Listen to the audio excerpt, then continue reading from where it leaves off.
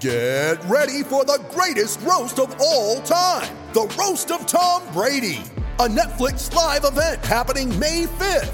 Hosted by Kevin Hart, the 7-time world champion gets his cleats held to the fire by famous friends and frenemies on an unforgettable night where everything is fair game. Tune in on May 5th at 5 p.m. Pacific time for the Roast of Tom Brady, live only on Netflix.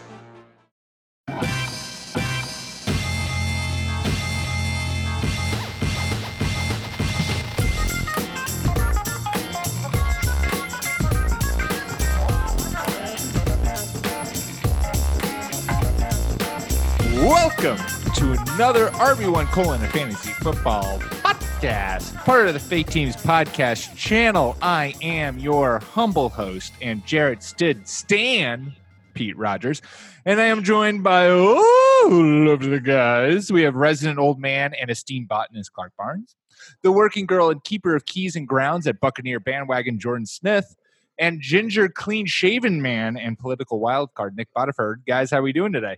Doing great, Pete. Good, man. How you doing? Doing well. I want to give shout-outs to Jordan for more or less calling Tom Brady to Tampa with his fervent support in 2019. I feel like Jordan knew that the Buccaneers were going to ascend to greatness in 2020, and so wanted to stake his flag and claim on the Bucs early. I'm off the Buccaneers bandwagon now. It's not as fun without Jameis. So it's too corporate. Unless Jameis is there throwing 30 picks, it's not very entertaining to me. It's not for Jordan. You're not a fan of the Tom Brady check down or throw it away. No, I mean, what, they're gonna win 12 games? That's no fun. I want like 8 maximum here. Okay, that's fair. I'm loving the fact that the Buccaneers get Tom Brady. And Chris Godwin is like, I'm pretty partial to number 12, Tom. So you're going to have to really woo me here. I'm excited to see how that goes down. I'm a big fan of Dibs. Like, it's his jersey, right? It's so true. Come at me with the offers. The right? Bucs were quick to say that Brady in his contract negotiations said that he did not request number 12. Right. That all he requested was the phone numbers of his teammates. I know, and what a nauseating story! Stand-up. Like, why citizen. is this a story? Oh. That's funny. That's good. That's good stuff. That still hurts. 48 candy grams were ordered in the greater Tampa Bay area, breaking a new city record. Every member of the Bucs. Arrangements. Yeah, exactly. They all got editable arrangements and a card from Brady saying, "Hi, here's my expectations for you." It would be weird. I mean, it's going to be weird to see Brady in a different jersey. It'd be also weird to see that jersey. Or would it make more sense? Would it be less weird to see him in a different jersey and a different number? I think you change the number, and and someone has it, so like right. It doesn't. Does someone have 10? Could he just go back to Michigan? Go back to his Michigan 10? I think 3's available, right? That would kind of screw the whole TB12. If 3's available, Brady comes in and just takes Jameson's number. Yeah, there you go. Well, we got a lot to cover in the news because a ton of shit went down since our last pod, and we're going to then also talk a little fantasy 2020 and play a game that Clark created, and then finally, Clark-centric episode. We're gonna. As Clark told me off air, we're going to start. No decisions will be made on this show, but we're going to start, lay out the groundwork to what it will take to find Clark a new team to root for in 2020. But let's start with some news.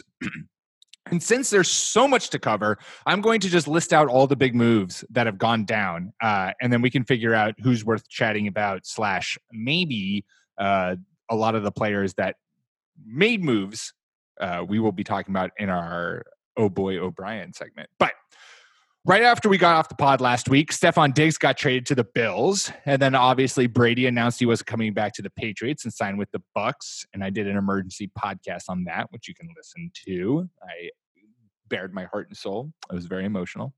The Panthers went on to sign Teddy Bridgewater, moving on from Cam Newton. At some point, he's probably going to get traded or released. Phillip Rivers signed with the Colts. Bears traded for Nick Foles. Todd Gurley got released and then signed with the Falcons. The Giants signed Colt McCoy to eventually overthrow Daniel Jones and create quarterback controversy in New York. Melvin Gordon signed with the Broncos. Eric Ebron with the Steelers. Emmanuel Sanders signed with the Saints. And then just today, Clark, Shaboy Dion Lewis signed with the Giants. where shall we begin? Or does it make sense to just jump right into our Oh Boy O'Brien segment, since a lot of the big names that we just listed will probably be mentioned? There are a couple of names that I'm going to talk about that were just mentioned. Nick and Jordan, you guys are similar wavelength? Good to go. Okay. Yeah. Then we'll just move on to Oh Boy or Oh Brian, which is a segment that Clark pitched to us. Basically, moves we love, free agent moves that we love from a fantasy standpoint, and ones that we fucking hate and wish someone would get fired for. Clark's words. Actually, his words were "fuxing hate." I feel like "duck" has been said trillions of times more thanks to Apple's autocorrect than it has ever in the past. So should we just replace "fucking" with "ducking," or is that just make that a social I'm going to trend? leave that to the people. All right, the people will speak. All right, so we each have an Oh Boy and we each have an O'Brien, and I'm going to throw a little spice on the fire to start. When you introduce your player, don't tell us if it's an Oh Boy or your O'Brien, and we'll guess. And so just, I don't know, we'll add some fun and intrigue there. Who knows? It could be a bomb. Jordan, why don't you start us off? Give us your first player that either you're really happy about or really not so happy about for fantasy, given their new landing spot for 2020. So this one might be a little bit too obvious, but I'm actually really excited for like Kyler Murray and DeAndre Hopkins. There's a lot of conversation really about Cliff Kingsbury, that's his name, his offense, and how Kyler Murray was spreading it around a lot last year and not really picking a favorite target. Yeah, some guys they like to go to more than others. But at the same time, I just feel like perhaps that's just an offense that lacks a clear number one. Larry Fitzgerald has been a number one receiver for a really long time, but I don't think he's just at that level to dominate the targets and dominate all of Kyler Murray's attention would have years past. So I think DeAndre Hopkins will be able to help out Kyler Murray a ton, and in turn help Kyler Murray a ton by opening up the field a little bit more, because you're going to have to take those receivers very seriously. So kind of overlooked my added twist to the segment, Jordan. We were supposed to hide whether or not it was an Oh Boy or an O'Brien, but whatever. We'll overlook that for now. Well, how else are you supposed to explain it? Well, you could just be like, DeAndre Hopkins, am I excited about this or am I not? And we could have been like, you're definitely not, Jordan. DeAndre Hopkins in Arizona is going to bomb terribly and you should not draft him in fantasy. And we would be wrong. Yeah, so I don't want to step on anything, but there's been a lot of discussions about what Tom Brady's impact on the Buccaneers is going to be. And I think his real impact on that team is going to be fantastic. But I think the fantasy impact is going to leave us a little wanting when it comes to Godwin and Mike Evans. And I think that's kind of the situation we're in with DeAndre Hopkins. He was already at such heights with Deshaun Watson that it's going to be tough for him to go higher. But DeAndre Hopkins taking a fairly large step back in fantasy still gives you the wide receiver 10. Yeah. So it is exciting for Arizona Cardinals fans. We are looking at something for me personally that is clearly a matter of perspective. DeAndre Hopkins is a fantastic receiver. He's a good route runner and an absolute vacuum cleaners for hands. Kyler Murray seems like a relatively bright guy, so hopefully he'll learn when the play is shot, just throw it towards DeAndre, and good things will likely happen. Vacuum cleaners for hands is the best sure hands analogy I've ever heard. Yes. Yeah, that was outstanding. So I was going to do a whole nerd out segment over DeAndre Hopkins. And my plan initially was to break down the target market shares of the Cardinals over the years. And I thought that would just be too long. Too much fun. It would be too much fun for everyone, Nick. Segment. Yeah. Maybe I'll do a solo pod where I dissect this. But basically, the long and short of it is that there are a lot of targets that are going to be up for grabs for Hopkins. There were a lot of lesser players that were sort of the team was sort of forced to throw to last season. And he's going to step in and largely just take those targets. He's going to take targets from Fitzgerald. I think that Christian Kirk will continue to ascend. He and Fitz were Fitz had more targets than him. It was at like 21% of the target market share, while Christian Kirk was at 18. That was 2 years ago, and they were almost tied last year. I think Kirk's going to continue to ascend. I think he'll be around 20%. I think that Hopkins, he probably won't break into the elite target market share of 27% or higher. JJ Zach Reason's podcast today talked about the fact that since I think it was like 2011, there have been 19 wide receiver seasons where someone acquires over 30% of the targets. He had 3 of those 19. Hopkins, that is, he's been a target vacuum and has them for hands. He's a very talented player. I think it's going to be a good offense. He's going to have to get over the humps of, being on a new team, but I expect him to still rack up around 25% of the targets. And I think that he'll be an A-OK top 5, at worst top 7 receiver, but that doesn't mean that he might not start the year slow. So keep that in mind. Yeah. And I was giving Jordan a hard time. This was a perfect one to start with because it's not only just DeAndre Hopkins, I think it's a pretty smooth transition for him. This is a huge boost for Kyler Murray. And Kyler Murray is going to be one of my top quarterback targets for 2020 fantasy drafts because of his rushing floor, because I think he's going to become more comfortable in the NFL, and because now he has one of, if not the best wide receiver in football to throw to. So I think it's a huge benefit for Kyler Murray's fantasy value in 2020. I definitely agree with that. And I wanted to add, learned this from the Established Run podcast, and I'm just clarifying it here now. So he went to Clemson. So what was the scheme that Hopkins was in when he was in college? Was it, I was under the impression that it might have been sort of a similar air raid system, that basically he might just kind of, I don't know, I shouldn't be speaking on this, but my understanding is that he has familiarity with he's going to just step in and know exactly what's going on and be able to crush. I think that's the case, but don't quote me on that. We'll do some deep dives on Hopkins. It's going to be something we talk about all off season long.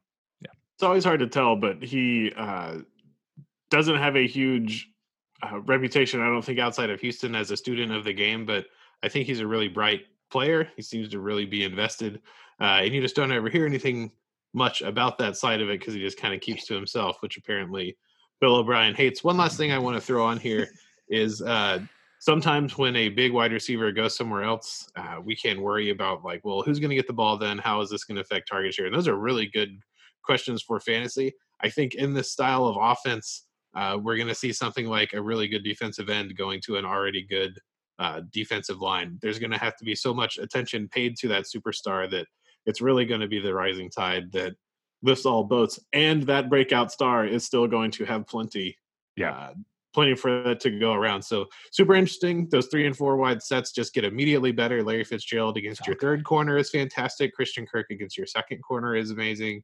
So really exciting. Good way to start us off, Jordan. That's a good one.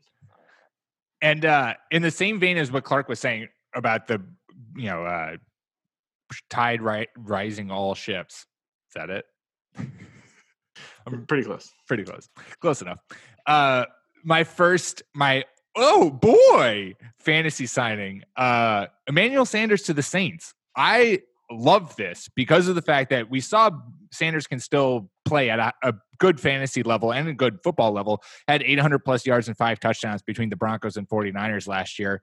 And I have the feeling that he's going to feast on number 2 corners, and with defenses worried about Michael Thomas, it's a perfect role for him. I wouldn't be surprised if he flirts with top 25 wide receiver value in 2020 with the Saints. He was 32 last year, and I think he could easily make that jump into the top 25, given how much attention is going to be on Michael Thomas and how, if he can get a connection with Drew Brees, which he's shown to be able to build a connection with the quarterback pretty quickly, he's going to be playing in the dome. I just think it's a great scenario for him, and the Saints have been looking for that reliable number 2 receiver, and Sanders fits that mold perfectly in my mind. So I think that this is a hysterical signing when considering what the opposing defense is going to have to account for. I do think, Sanders, he's lost a step. He's not what he once was, but still, even if you were a team who was prepared for the 21st century football league, where you have two good slot defenders, when both of these guys kick inside on either side of the lineup, who like either one poor nickelback is going to be so overworked. He's not going to know what to do, or it's just like, you know, you're going to have a strong safety on one of these guys. This is a perfect pairing for the system and for the way that Drew Brees' arm is aging. He has lost a little pop downfield, bringing in I mean, they sort of just are doing the like dynamic wide receiver in Michael Thomas who can do everything. He can line up everywhere. And instead of giving him a tight end target to work with, they just brought in one of, you know, this generation's best slot receivers. It's awesome. Yeah, this is one of my old boys. I think one of the things that we talk about sometimes is new wide receiver going to new quarterback situation. And I think some folks might be a little scared off of that because of what we saw last year with Odell Beckham. One of the call-outs there is, relatively volatile young wide receiver going to relatively volatile young quarterback. I think that we're in a different situation. Volatile. Yeah. It's like a whole history trying to take of that. it easy on the Browns this offseason, I guess. But, you know, like you said, Drew Brees knows what he's doing. Emmanuel Sanders, you know, seems to have success everywhere he goes. I don't think that that's coincidence. It's not like he's going to a bunch of world-beating quarterbacks and he still manages to look good. Again, too many targets for even, like you said, Nick, even teams built for this style of football. I mean, you know, they still got Alvin Kamara down there. Yeah. You know, I mean, it's going to be really tough for opposing defenses, and that's what we love in fantasy. Yeah, I'm gonna O'Brien this one. Ooh. Just for the collective idea of Drew Brees being another year older and Emmanuel Sanders being another year older. I mean, we've seen it a million times. You're like father time just comes up and creeps on everybody. And Emmanuel Sanders is a pretty good option, but like for a slot flex player, I don't know. I think an age, and I think the number two in New Orleans, I'm never really that excited about because I always thought Tre'Quan Smith was going to be something pretty good, but he never panned out either. Jordan coming in hot. I like it. Oh, yeah. I'm just playing devil's advocate. Somebody's got to come in and just. That's good. I rewatched World War Z last night, and so I like your perspective of all of us agree. So you have to be the dissenting opinion. The only good part about that crappy movie. Yeah, I was going to say we're watching all the classic outbreak pandemic movies at Barnes house. Topical. That's good. I saw that you tweeted out that you were going to rewatch it and that you maybe didn't give it the proper due the first time around, but it did not sway you the second time around. I tried. I gave it a fair shot. Not good. And I like Brad Pitt. Like, even though he's real hot and has a good life, like, even if you can look past that, like, he's pretty good. And that movie's Yeah, no, my one of my roommates senior year of college, he was very obsessed with World War Z, the book, and the movie, he said, did not do it at all justice. Yeah, we'll wrap it up here. Let's take this fantastic book by the title and just make it a zombie movie. Else. Yeah. Yeah. Okay. No changes there. Nick, who's your oh boy for 2020? So we're not doing the Guess Who game. You can if you want. I proposed it and then immediately rejected it. So my oh boy, I'm sorry, I'm giving you a bad time. My oh boy, I just recently switched it. I was all set to talk about a different angle of this trade, but I think that the Stephon Diggs trade has massive fallout. Josh Allen finished last year as the quarterback 6, and as far as what I can find right now of ADP on Fantasy Pros, I'm not sure if this is like accurate to the day, but he's listed as the QB 21 in ADP. This guy, all of his, so Josh Allen, he misses deep, right? He misses big, but his entire receiving core right now, as far as the starters go, he's got John Brown burning down the field on the outside. He has Cole Beasley working the interior. Diggs is a downfield slot receiving option, basically the same thing as Adam Thielen. He's got Dawson Knox developing. Devin Singletary showed that he is a capable pass catching back. Josh Allen will be in contention to be the overall quarterback one, and he's not going to be taken as such because he misses a lot of passes. But you have a team made up just of burners. Like, this was such an excellent signing for him. Diggs is someone who, if somebody's a little bit off, he can teleport to a different part of the field. Now, I do think that Diggs' stats overall will be hurt. I don't think that he's going to hit the ceilings that he would have been able to hit in Minnesota just because the passing tree was so small there just with him and Thielen. But as far as Josh Allen goes, he's going to rock the box score every week. I love what the Bills are doing. I think it's so cool when you see a team recognize that the single biggest advantage in this sport is a quarterback on a rookie deal and just fully committing to the guy, bringing in assets to win right now. It's awesome. So yeah, my old boy is Josh Allen. Yeah, I like the Josh Allen perspective because I'm and you said this too, Nick. Like, I'm not a fan of Stephon Diggs in 2020 from a fantasy perspective because of the fact that he's going to a different offense. And I know we just talked about two wide receivers, Sanders and Hopkins, who we're both very excited about. We're all very excited about for 2020 is making that transition. And now I'm going to say that a wide receiver making a transition is a hard thing to do, especially when you're going, as Diggs is going from, a running mate wide receiver one to the wide receiver one. Adam Thielen drew a bunch of attention, and so Diggs could operate.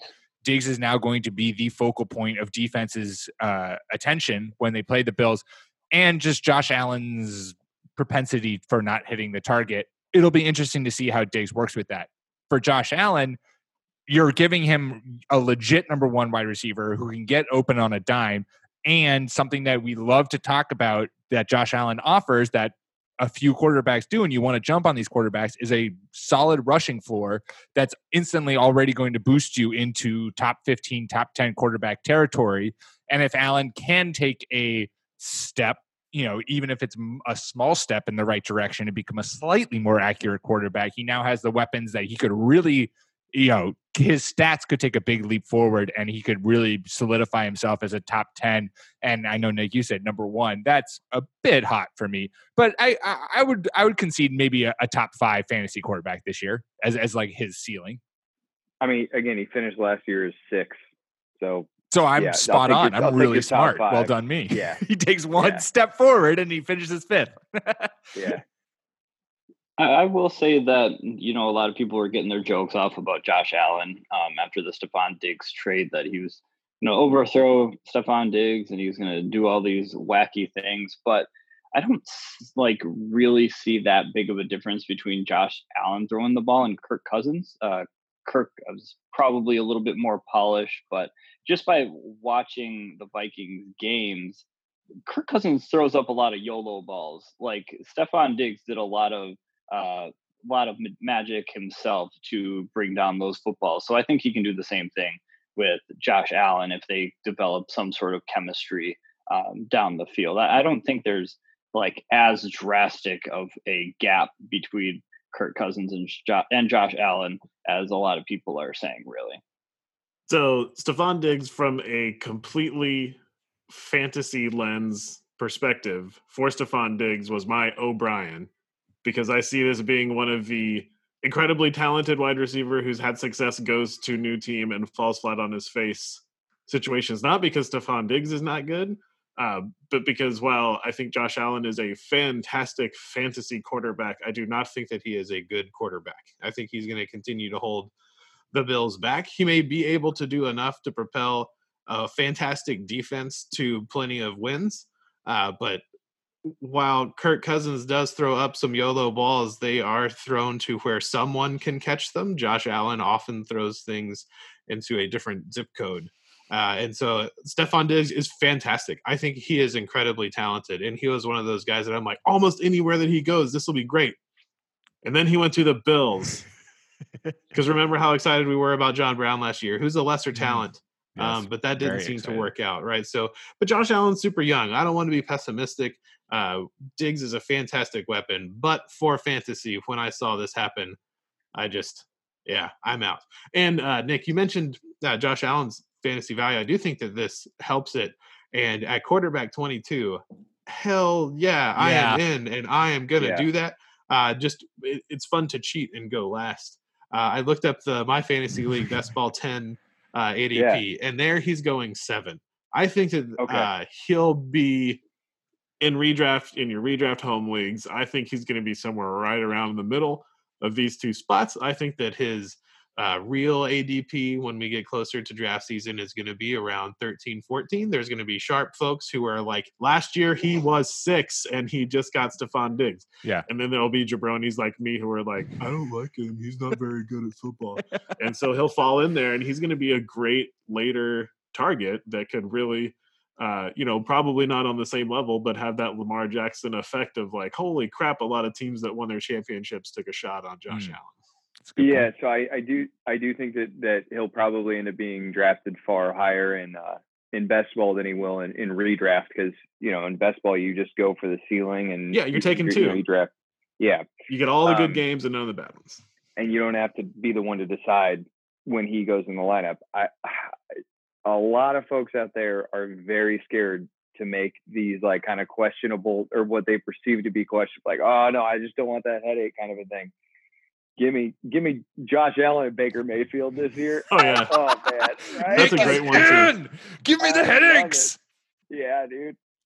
Does anyone have any more boys before we take an ad break and move on to O'Brien's? No? Splendid. Well then, let's quickly break for some advertisements before we go to some O'Brien's. You ready? Showtime. On May 3rd, summer starts with The Fall Guy. Let's do it later. Let's drink a spicy margarita. Make some bad decisions. Yes. Audiences are falling in love with the most entertaining film of the year. Fall Guy. Fall Guy? Fall Guy. That's what the poster said. See Ryan Gosling and Emily Blunt in the movie critics say exists to make you happy. Trying to make it out? Nope. Because I don't either. It's not what I'm into right now. What are you into? Talking. Yeah. The Fall Guy. Only in theaters May 3rd. Rated PG-13. With threats to our nation waiting around every corner, adaptability is more important than ever. When conditions change without notice, quick strategic thinking is crucial. And with obstacles consistently impending, determination is essential in overcoming them. It's this willingness, decisiveness, and resilience that sets Marines apart. With our fighting spirit, we don't just fight battles, we win them. Marines are the constant our nation counts on to fight the unknown. And through adaptable problem solving, we do just that. Learn more at Marines.com. All right. So we've done some, boys. This is just merging into like my Mickey Mouse voice. Oh boy. It's fun watching it happen live. Thank you. I know I have to contort myself to get the voices. I can't not just do it. It's like when you watch voice actors and they're like acting out or their face changes in order to like get the voice. That's how I operate here on the RB1 podcast. O'Brien's, some players who we're not loving in 2020 fantasy football because of the fact that what's gone down this offseason. Obviously, we've touched on Stephon Diggs. We've touched on Emmanuel Sanders as both guys who are not maybe super sold on. Well, Jordan's not sold on Emmanuel Sanders. We're all on Emmanuel Sanders. I'll start us off with an O'Brien. It's not a player who changed teams. It's a player who's going to get affected by the change of teams. I love him, but I'm unfortunately going to have to pass on him. I'm not sold on DJ Moore being as good in fantasy as he was last year with Teddy Bridgewater under center. Now, I could be proven wrong, but the biggest thing that has me worried is DJ Moore averaged 13.5 yards per reception last year. And was clearly the number one guy. The targets and receptions I'm not too worried about, but Teddy Bridgewater on his career, 7.2 yards per attempt. Last year when he took over for the Saints in the 5 games he played, 7.1 yards per attempt. And he had 10 yards per completion. My worry is that Teddy Bridgewater is known to be safe with the ball, looks for kind of the shorter pass, check downs, looks to get that work in that area of the field as opposed to necessarily taking the deep shot.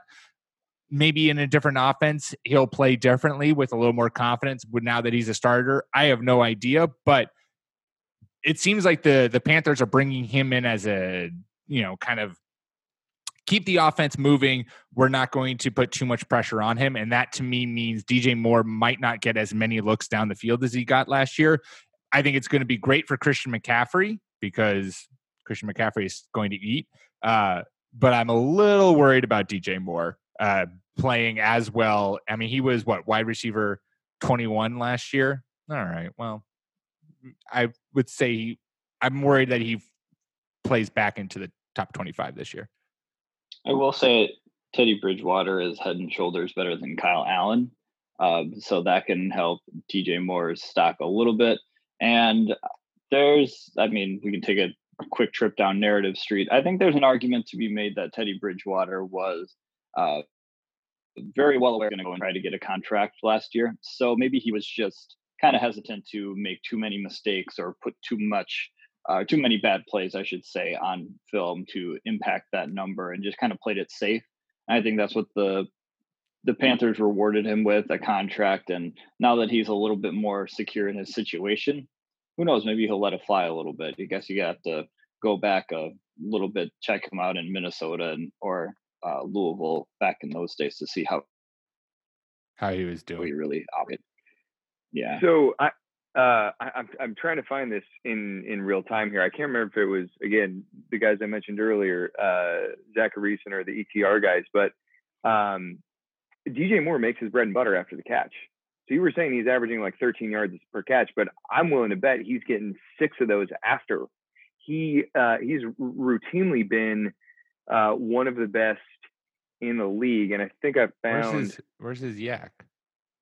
I'm having trouble finding it, but so I have quite the yak opposite. Per reception in 2019, 4.4 yards. He had 7.7 in 2018. So I agree with you that but it was not, at least according to Pro Football Reference.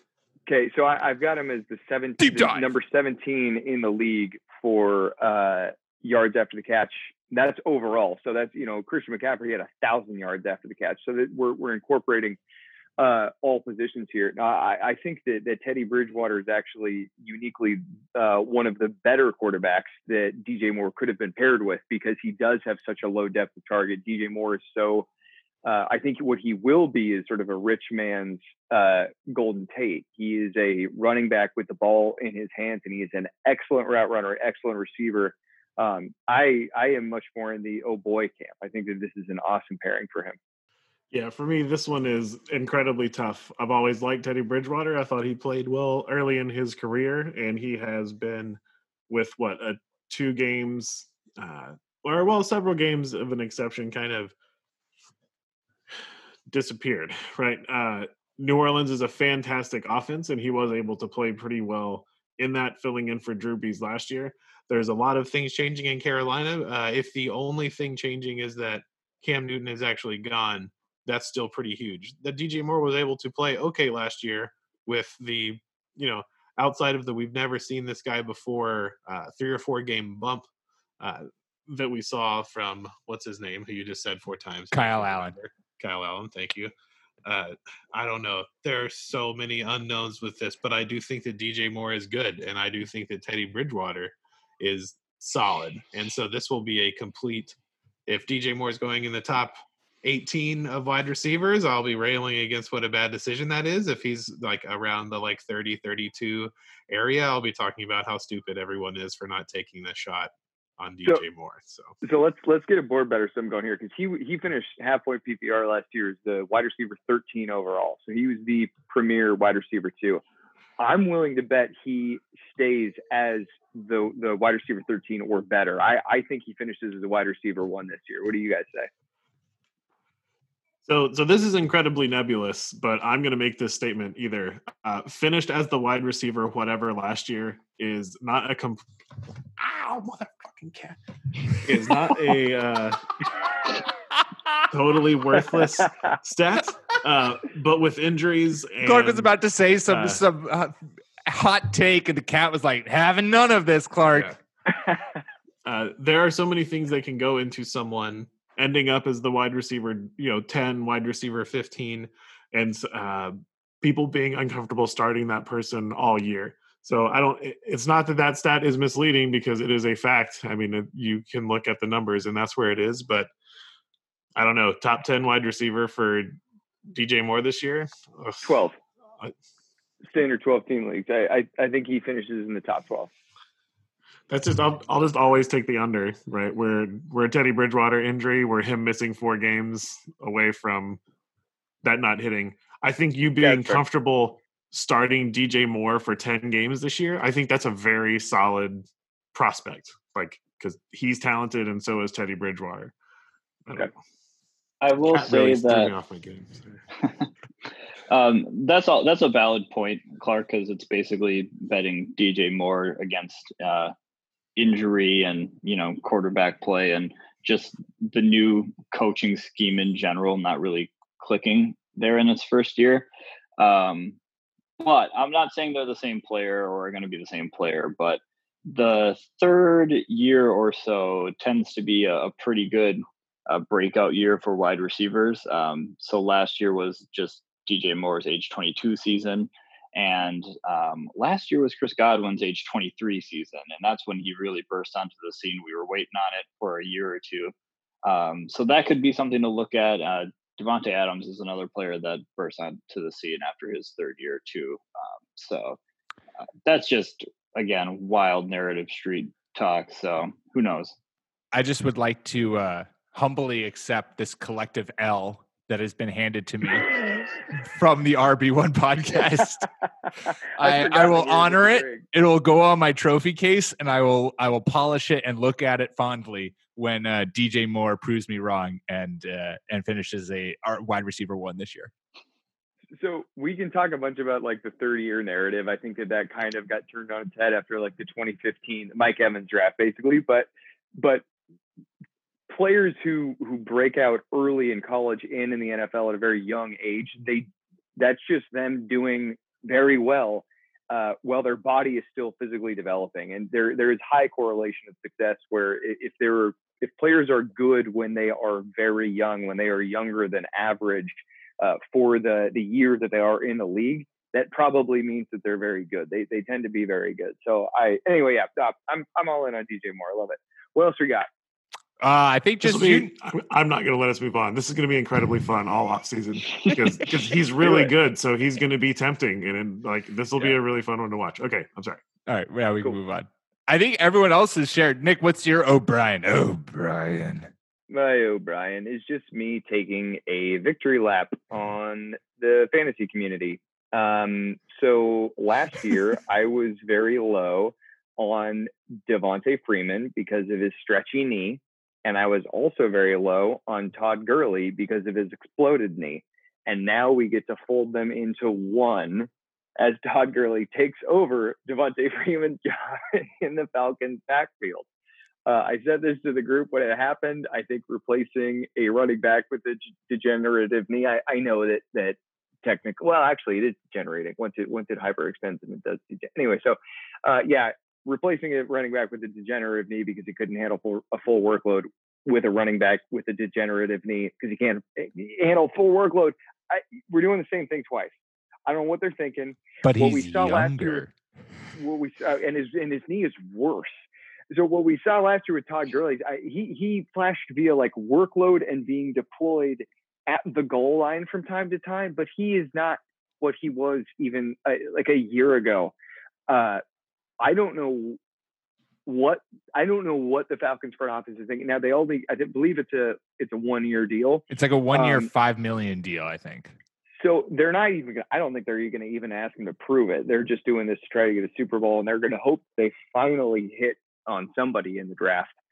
But I think we're going to be looking at another offseason, depending on who they take, unless it's a high pick or like, a guy with a lot of hype. Because I just don't think that like Quadri Allison is going to suddenly separate. We're going to be looking at the same old like Falcons backfield where since Tevin Coleman departed, where we're just like, oh, well, I'm sure this guy who's, he's third string now, but maybe he'll be good at some point. I think it's going to be a real bummer to try to work on the Falcons backfield. I won't be drafting Todd Gurley in any league because he's going to be getting taken really highly. If Gurley drops to like the 6th, I'd take him. But I don't think he's getting out of the top 2 or maybe 3. I think he's going to, So yeah, big I'm O'Brien. curious. I think on 3 or that. 4, but I still think that's too high. Yeah, I think third round is probably where I would think he would go, and I agree that that's still high. I think if he fell into the 5th, I would take a flyer on him because if he does, depending on how my draft had gone. Sure. But yeah, you're right. I think he's not. I don't think I would have the confidence in him to take him where he's likely going. Yeah. Did we all avoid every running back move that's been made this offseason as something to be excited about? Because I was like, I'm going to change it up and go wide receiver because the fellows will probably want to talk about the running back. Yeah, so I think we didn't talk about a single running back. Yeah. I kind of like the Melvin Gordon signing. I'm going to be honest. What? Why?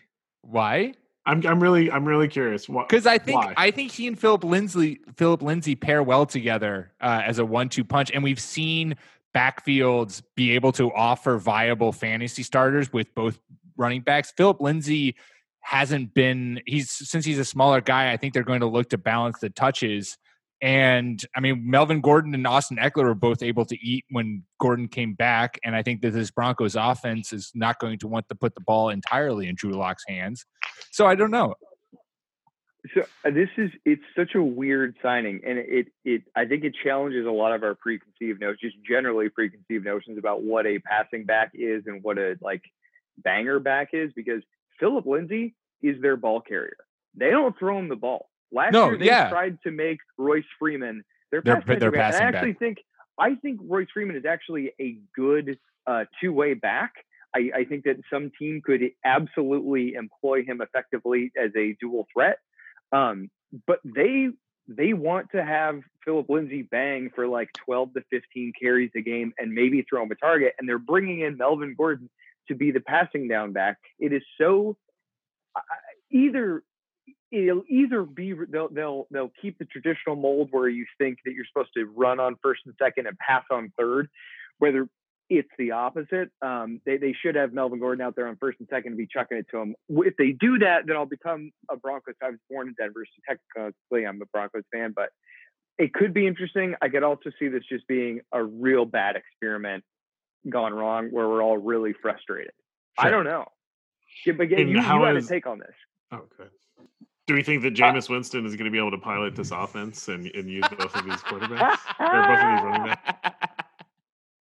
He'll do it. I just want to reach back on the Todd Gurley point. From a football standpoint, it doesn't really matter all that much because it's a cheap deal for 1 year, and if they basically get to see what Todd Gurley, they get to get his medicals and see how they can handle everything. From a fantasy standpoint, I'm pretty much out on it, unless for whatever reason they draft a first round guard that's Quentin Nelson caliber who can change the entire offensive line to just make them world beaters, because that's still a mess down there.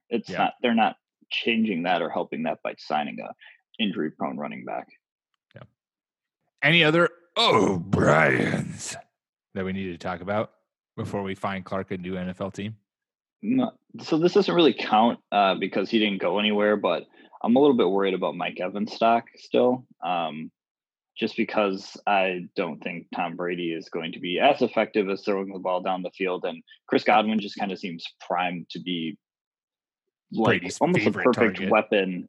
Yeah, he seems like he's the perfect weapon for Tom Brady and what he is still able to do for the most part. It'll be what I'm most curious about is Mike Evans versus OJ Howard, because I feel like those two guys could each play the Gronk role. OJ Howard obviously as a tight end will play the middle of the field guy, but down by the red zone, Brady likes to target big physical receivers. And that's why Gronk was easily putting in double-digit touchdowns with, and I'm just curious to see if that attention stays on OJ Howard or in Bruce Arians' system, which isn't that tight end heavy. Do we see all of that red zone attention? Does Brady just fixate on Mike Evans? Because Brady hasn't had, outside of Gronk, Brady really hasn't had a big physical receiver like that. Randy Moss was a speed guy, and you would just throw it downfield, and he could win jump contested balls. But Mike Evans is the physical box you out. And I'm curious to see where the attention goes to, whether it's OJ Howard or Mike Evans. I feel like those are the two guys who are going to be kind of playing off of each other. I think you're right, Jordan. Chris Godwin is like made in a lab for Tom Brady. So Godwin, I feel like, is going to continue what we saw from last year. I hate to ask this before I make the point, but is Byron Leftwich still the offensive coordinator? Yes, he is. Yeah.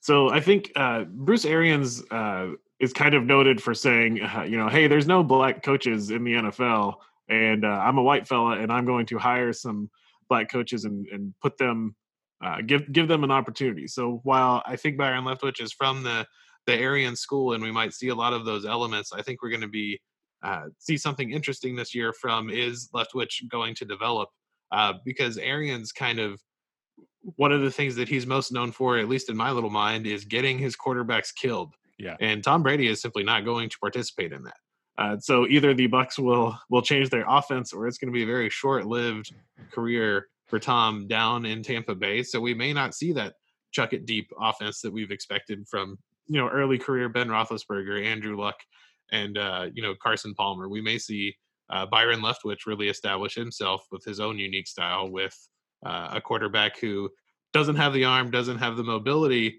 that he maybe once had, which is funny to say about Tom Brady's mobility, but is an incredibly smart player who's really good at making reads and using all of the weapons that the Bucs have.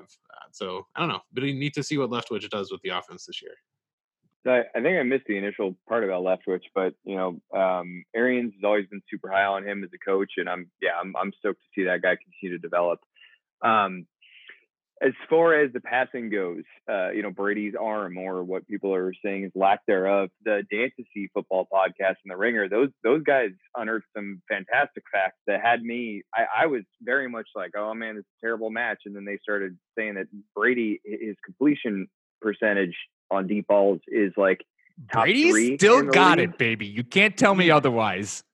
Yeah, and the stats support you. He is still a very effective downfield thrower, which, there are so many narratives about what Brady is and what the Patriots have been. Then the thing that I'm just always coming back to now is like coaching matters. Coaching is the most important friggin' thing outside of a QB who won't tank your team. And what happens on the field is a product of them more so than the players.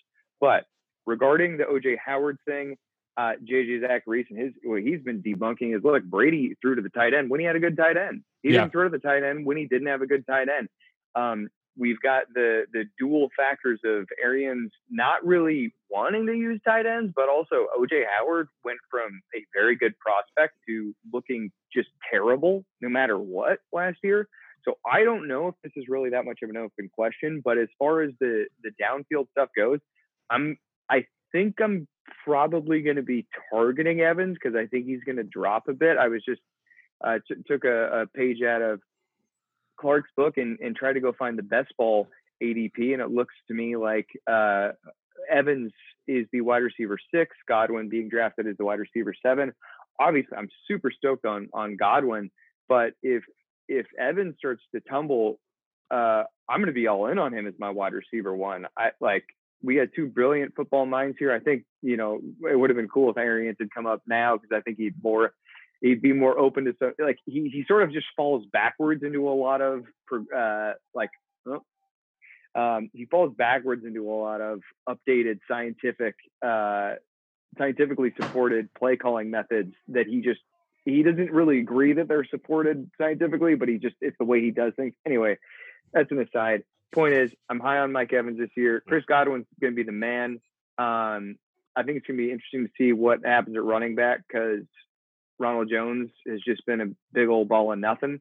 And I've quoted, the Nelson Sousa story about him time and again about how he didn't do anything in his rookie offseason. I could see him making a move there for a good pass protector, or 2019 July Nick will be what's the word I'm looking for? Save, and we see the rise of Dare Ogunbowale. But I'll keep my fingers crossed for that one. I hope my boy Scotty Miller can take over the Philip Dorsett role and just vulture some touchdowns and piss people off a little bit. Maybe Duke Johnson's available if the Texans agree to pay him and also send a 6th round pick to Tampa Bay. Who says that'd be no? fun? That'd be perfect. That's exactly what you Bill want to see. O'Brien helping his old buddy Tom out. Yeah, like a younger, hipper Deion Lewis Perfect. reunites with Tom Brady. Seems like a match made in heaven. Speaking of matches made in heaven, let's find Clark Barnes a 2020 NFL team to root for. Now, when we did this with Nick, I laid out 4 important guidelines for picking a team. And now we don't need to pick a team right now, but I just want to get the guidelines down and we can start percolating as to whom this team could be. 4 rules for picking a team. Number 1, the team cannot be a, quote, hot team, because then it looks like you're a bandwagoner. So you can't pick any team that is on the rise or people are suddenly being like, ooh, this is a saucy team. The Buccaneers are an example here. Number 2, you need at least one lovable player on the team because you need someone to root for. Number 3, you need to like the fan base you're joining since you're going to become associated with those people. And finally, number 4, they need jerseys that you like because you are going to be wearing them. Now, in my mind, Clark, there seems to be a number 1 candidate for where you should take your allegiances, but I'm curious to hear where you're leaning towards with these rules stated. So the rules are solid. I'm not going to get married to them. That's fair. I'm more of an eliminator, and I kind of have some top ones. So like, you cannot join a hot team. So like the Chiefs are out. Done. I'm not going to root for a garbage team because as a Houstonian, I've been rooting for garbage teams almost my entire life, and so I'm going to try to enjoy it at least a little bit. As far as the fan bases go, that's a commitment. I don't know if I can consider that because I'm such a pessimist with humanity anyway. That would kind of eliminate most fan bases. Fair. So there's some front runners, but I'm taking applications right now. It could be just a fan base that's like completely self-loathing and just like hates themselves and knows that we're not going to win anything this year, so we're going to root for those 5 wins though. Yeah, I mean, I'm from Houston, so not the Cowboys. But good point. I would propose the Arizona Cardinals seem like a perfect choice, is that you would travel with DeAndre Hopkins and join him on this ascending team, not a hot team, but an ascending team with a fun young quarterback, and you have an already established veteran, Larry Fitzgerald, to root for, who's like one of the best humans on earth. DeAndre Hopkins is now there. Their jerseys are fine. Fan base seems fine. They feel like, to me, is a front runner in my mind for you, Clark. You can still wear your Hopkins jersey in a Cardinals bar if those exist outside of Arizona. Yeah, that's true. You could repurpose it. Especially, is it a red Texans jersey? No, it's blue. Okay, unfortunately, but still, could definitely still wear it. I'm just going to blow this whole thing up and point out that this distinction between ascending team and hot team is complete hogwash. Oh, they're very different, Nicholas. If anybody was paying attention last year, Mr. Pete Rogers constructed this whole thing because he thought it would be funny to get me to root for my Seattle Seahawks rival. The San Francisco 49ers. That is how we Don't put this on me. This is a well-constructed list. This had no purpose behind it. If you were listening to our previous podcast, when I asked Pete about what he wanted from Tom Brady, he just said either the Pats or retire because it would cause him too much pain to watch him play for another team. You will notice that when he listed his first rule, he only named one team that we can't pick. That's the Tampa Bay Buccaneers. And since my entire reason for being on this podcast tonight is to make Clark be the biggest Bucs fan in the world, so that every damn podcast Pete has to introduce him as the biggest Bucs fan and Tom Brady fan in the world, the only answer is the Tampa Bay Buccaneers, and that is it. Well, there goes Nick. Yeah, so I don't know if Nick has really invested in looking into my psychological profile, but him selecting spite as the reason that I pick a team is really tempting for me. It's right on the nose. I will say, in Pete's defense, I don't really know of any other teams that are like quote unquote hot right now. I think everybody's talking about Tampa Bay, but we don't really know anybody who's like that it factor. All those people that are betting on like the random Chargers seasons or the Browns last year or something like that. I feel like the Chiefs and the Ravens are off the table. So just it's early, but one team that I'm thinking about going back to is I've always liked the Packers. Oh, see, that's what Becca's suggestion was. And I said that Becca's a smart lady. That would put us at a 50-50. I mean, 50% Packers podcast. It's a lot. You know what, Clark, we'd welcome you with open arms. We could drink beer and eat cheese, and we can debate about whether or not Aaron Rodgers is still good. We can talk about the ascending defense. Talk about Devontae Adams, who can be your new DeAndre Hopkins. Whoever they get in the draft is probably going to be okay. Yeah, but what's tough about the Packers? Pick. What's tough about the Packers is Packers fans, at least the ones that I know, are really knowledgeable. And I just kind of like to fly by the seat of my pants. So I don't know. We'll see though. They're a front runner early. I like how, Clark, as a host for a football podcast, you like to fly by the seat of your pants. So I feel like it started as a bit, but now I'm just going with it. Nice. I like it. I was going to suggest, and I don't know if this checks off a lot of boxes, but spite checks off a Houston box, perhaps. A team that might be moderately hot, kind of fun to root for. Tennessee Titans. Titans are off the list. I hope that everyone associated with owning that franchise stubs their toe every morning for moving them from Houston. Okay, I was trying to get the Houston tie-in back there to see if you'd maybe still consider understandable. Understood. And I won't hold it against you. But that's such a beautiful, like, instead of I wish that this person would die, just like I wish that they would stub their toe repeatedly every morning. That's a beautiful way. Just the ownership, not the players, not the fans. They don't have anything to do with it. Just the people who made the decision or profited massively from it. All right. Well, we'll continue to track this religiously throughout the offseason. What team will gain Clark's allegiances for the 2020 season, if there's a 2020 season. So we'll make sure we'll be tracking that. Obviously, we know it won't be the Titans. It won't be the Texans. It won't be the Chiefs. Were there any other teams that we entirely eliminated? I think the Ravens are too good. Like, I like the Ravens, and I'm going to continue liking them. But making them my team, join them. I'm already like the co-chair of the treasury of the Lamar Jackson fan club, so that's good enough. That's true. All right, Nick, you logged on just again for goodbyes. So goodbye, Nick. I felt bad. It was quite the exit, though. It was quite the exit. What did we land on? We are still up for debate. We're still the same. We're going to track it all off season. You'll have to listen to find out. For all of you who tuned in late. And it's a radio show.